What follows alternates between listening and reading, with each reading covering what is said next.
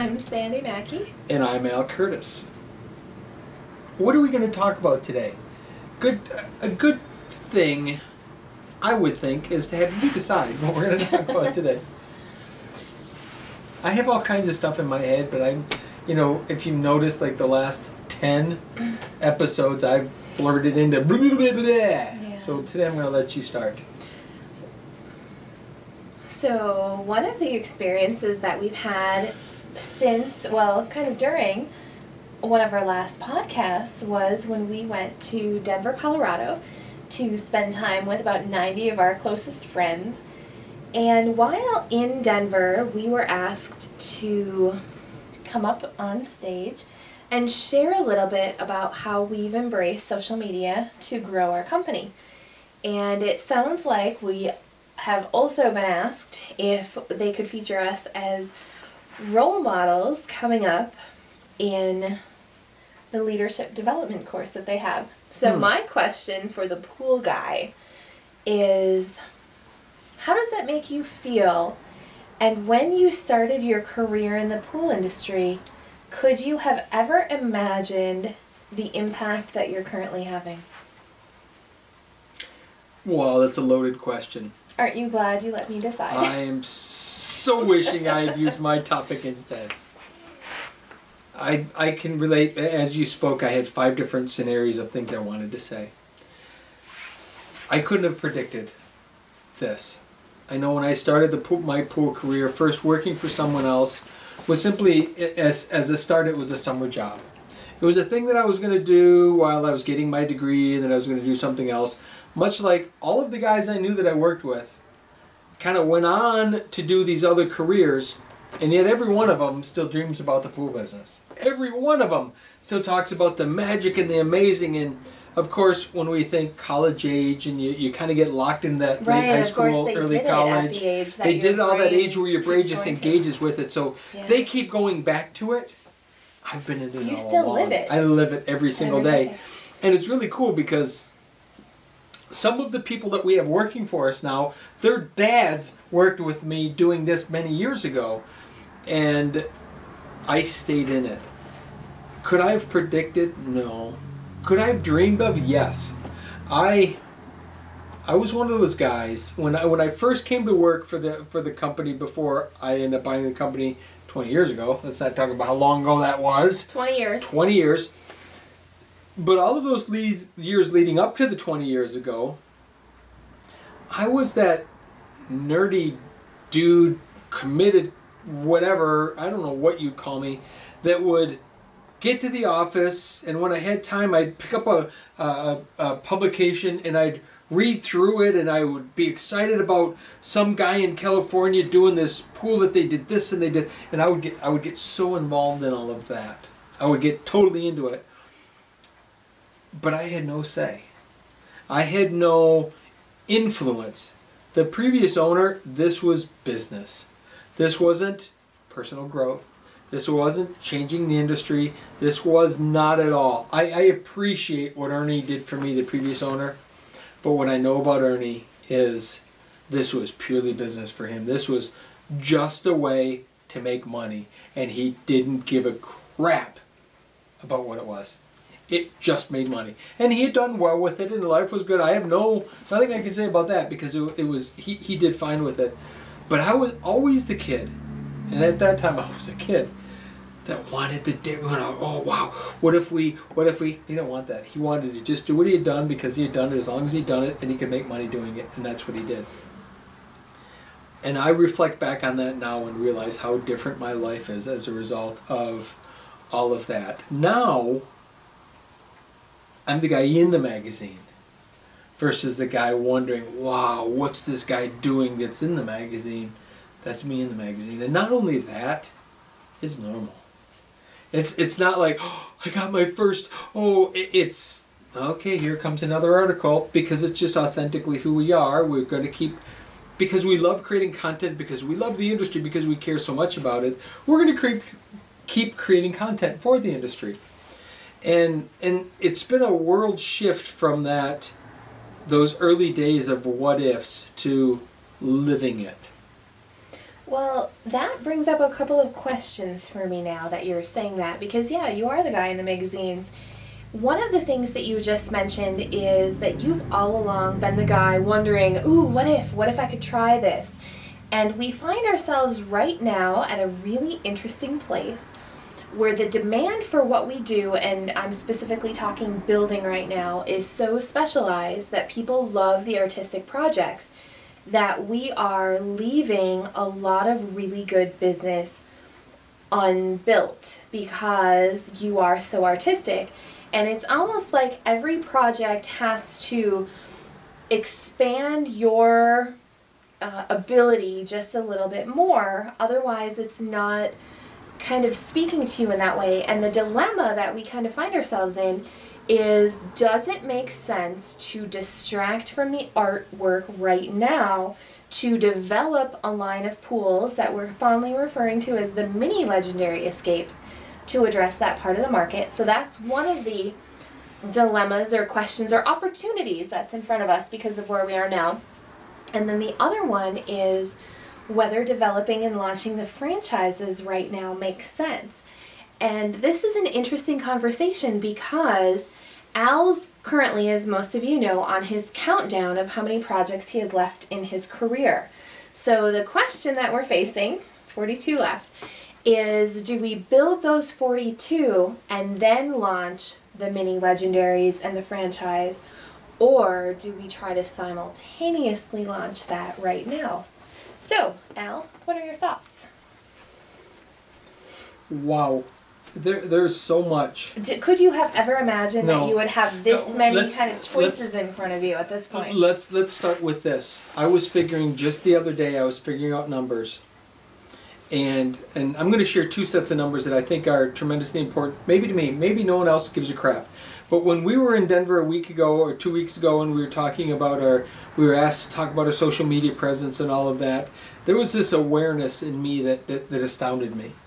And until I really felt it, like the numbers mean nothing. When you have X number of views on your videos, or you have X number of minutes, it's just like, it's like funny money. It's kind of like going to the casino and you turn $100 into chips, and then the chips are no longer money, they're just things you play with. That's what minutes of video viewage are, or number of views are. They don't mean anything. But what I recognize is, here's this me guy who, we have this video stuff, we have all of this, and for every minute that I take a breath in my life, every single minute, 2 minutes worth of video online is being watched of me talking about this stuff. It's bizarre. It's crazy. For every hour that I breathe, 2 hours of video is watched. For every day that I live, 2 days worth of video is watched. For every year that I live, 2 years worth of video is being watched. It's crazy. Do you remember when I said buckle your seatbelt? I do. I remember when you said, do what I say and just do it and shut up and sit down and do the work, and we will take over the industry. And you were absolutely right. So that's one set of statistics that just boggles my mind. You know what the other one is? We look at this funnel of work, and because we've created this special niche, and you talked the mini legendary escapes and all of that. In pool volume alone, we could have tripled our business this year. With tripled, not like grown by 100%, we're talking tripled our business with like great work. 3 times. 300%? Yes. What we were doing, we could have done because of good work, not work that we have to get quotes on, not work that we're bidding against people that wanted our work. Solid people that wanted our work. Project. It just didn't fit into our niche because they didn't have enough of a budget to stretch to the point where I can be challenged. Think about that. So those two different sets of statistics. We could have tripled our business overnight like that this year. By saying yes. By saying yes to all the stuff. Yeah, when the phone rang. Well, when not only when it rang, but when it rang for the type of stuff we do. Not when it, because we could have multiplied our business by 5 times by just saying yes to everything. Yeah. But just in the business that we would want to do, but it doesn't challenge me enough. So here's the challenge with being in my head and being me, is that we could have tripled our business alone by not being me, but doing the stuff we love to do.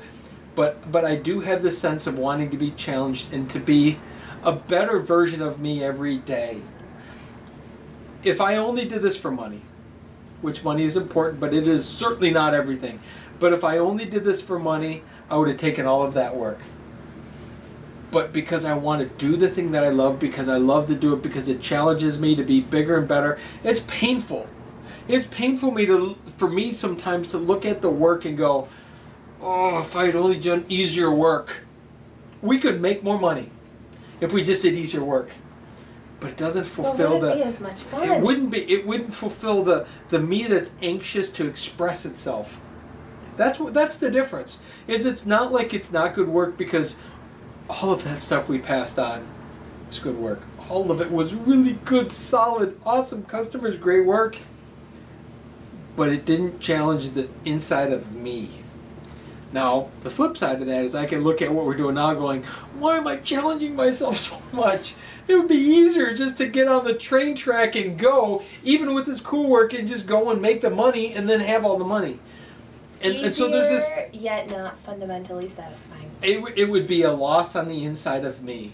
And if it's going to be on the loss on the inside of me, I might as well not do it, because I've certainly learned that I either need to love to do this or I need to quit. So I'm rambling on about all of these statistics and everything else, but let me share instead a group of stories, because there's a bunch of them. I like stories. That relate to Doesn't he have a good idea? I like stories. Let's talk about stories. Let's do stories.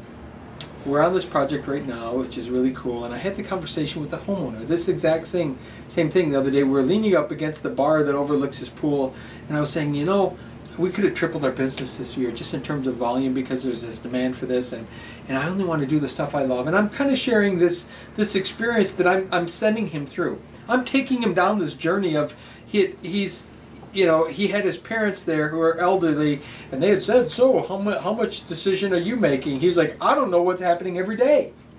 But so I'm sharing this with him, and then just witnessing how much more dollar volume money we could make business versus this love for this thing. And then yesterday, Katie and I go to this auction because we're looking for this thing to use on the project. And I didn't mention it even to her, but a lady looked at me from across the way, and they were bidding against me for something. She goes to her husband, she goes, that's the pool guy.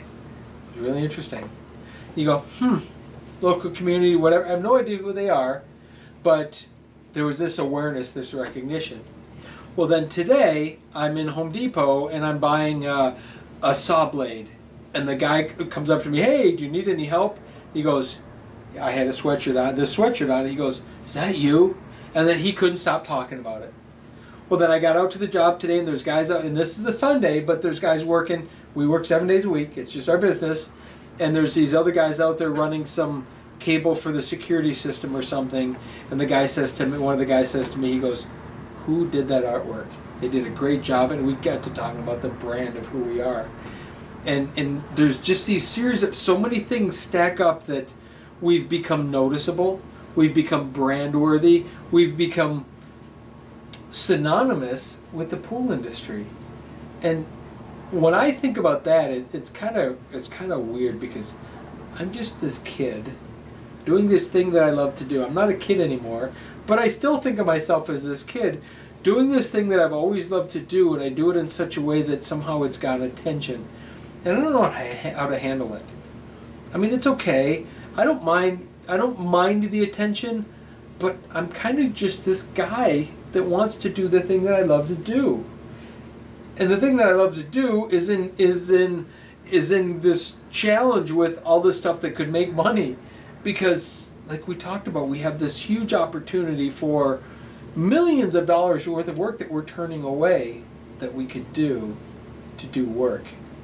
And yet I can't justify in my mind doing the work for the money versus doing the money for the pure love of the challenge, for the love of doing the work. And you know that we could say yes to a lot of stuff that would just make us all more money.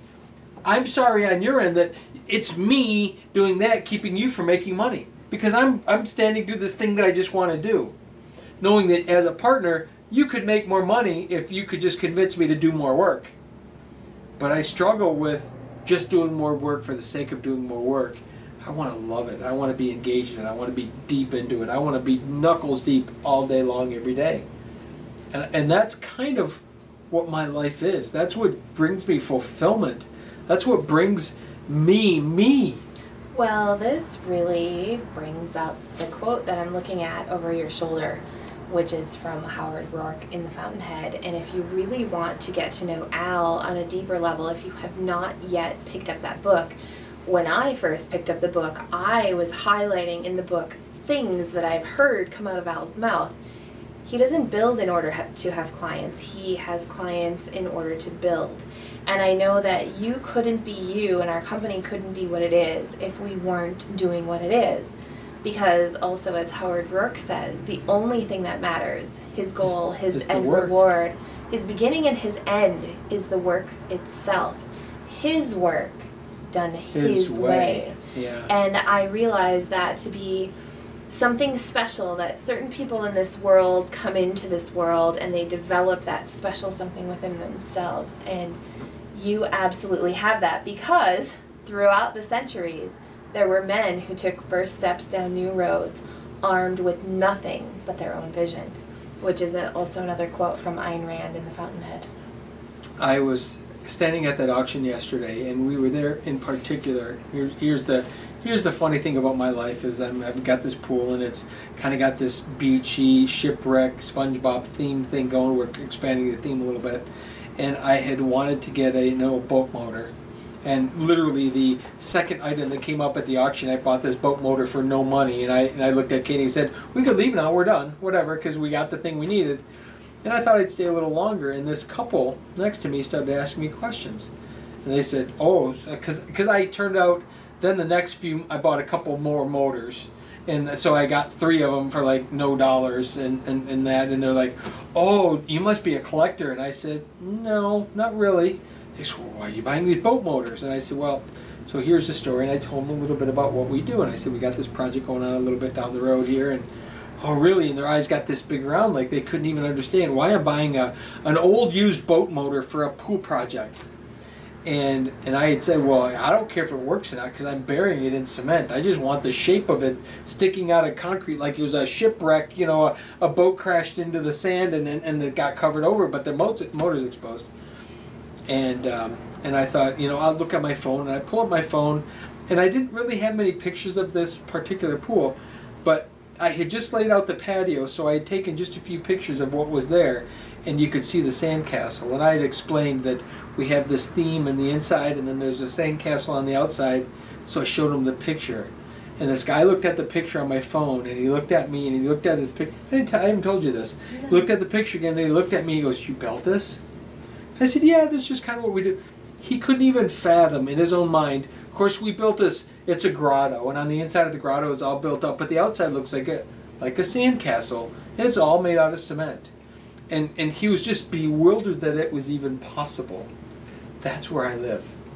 That's that place where I live, where then I bought these boat motors, and we're hauling them and getting ready to leave, and I've already paid my bill and I'm leaving, and this boat comes up, and I buy it for no money and figure out how we're going to use it in the project. Full-size, really big boat. Full-size boat, and I ended up taking a hacksaw, a chop saw to it, and cut into pieces, and we used it, and part of it looks like it's the tail end of it is crashed into the rocks, which is part of the retaining wall, and we're going to concrete and mud around that and put a boat motor on it like it just crashed into and then the other part's sticking up, and that's where we're going to hide the wood for the fire pit, and those types of things. But that's the world that I live in all the time.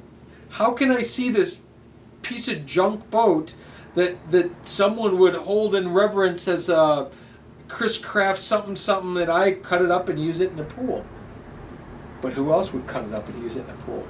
So the net result is I'm living in that space of what if. What if I could dream new dreams and dream bigger things? I could go back to building pools that just are pools, because we could do mini Legionnaire escapes all day long, because it would be money.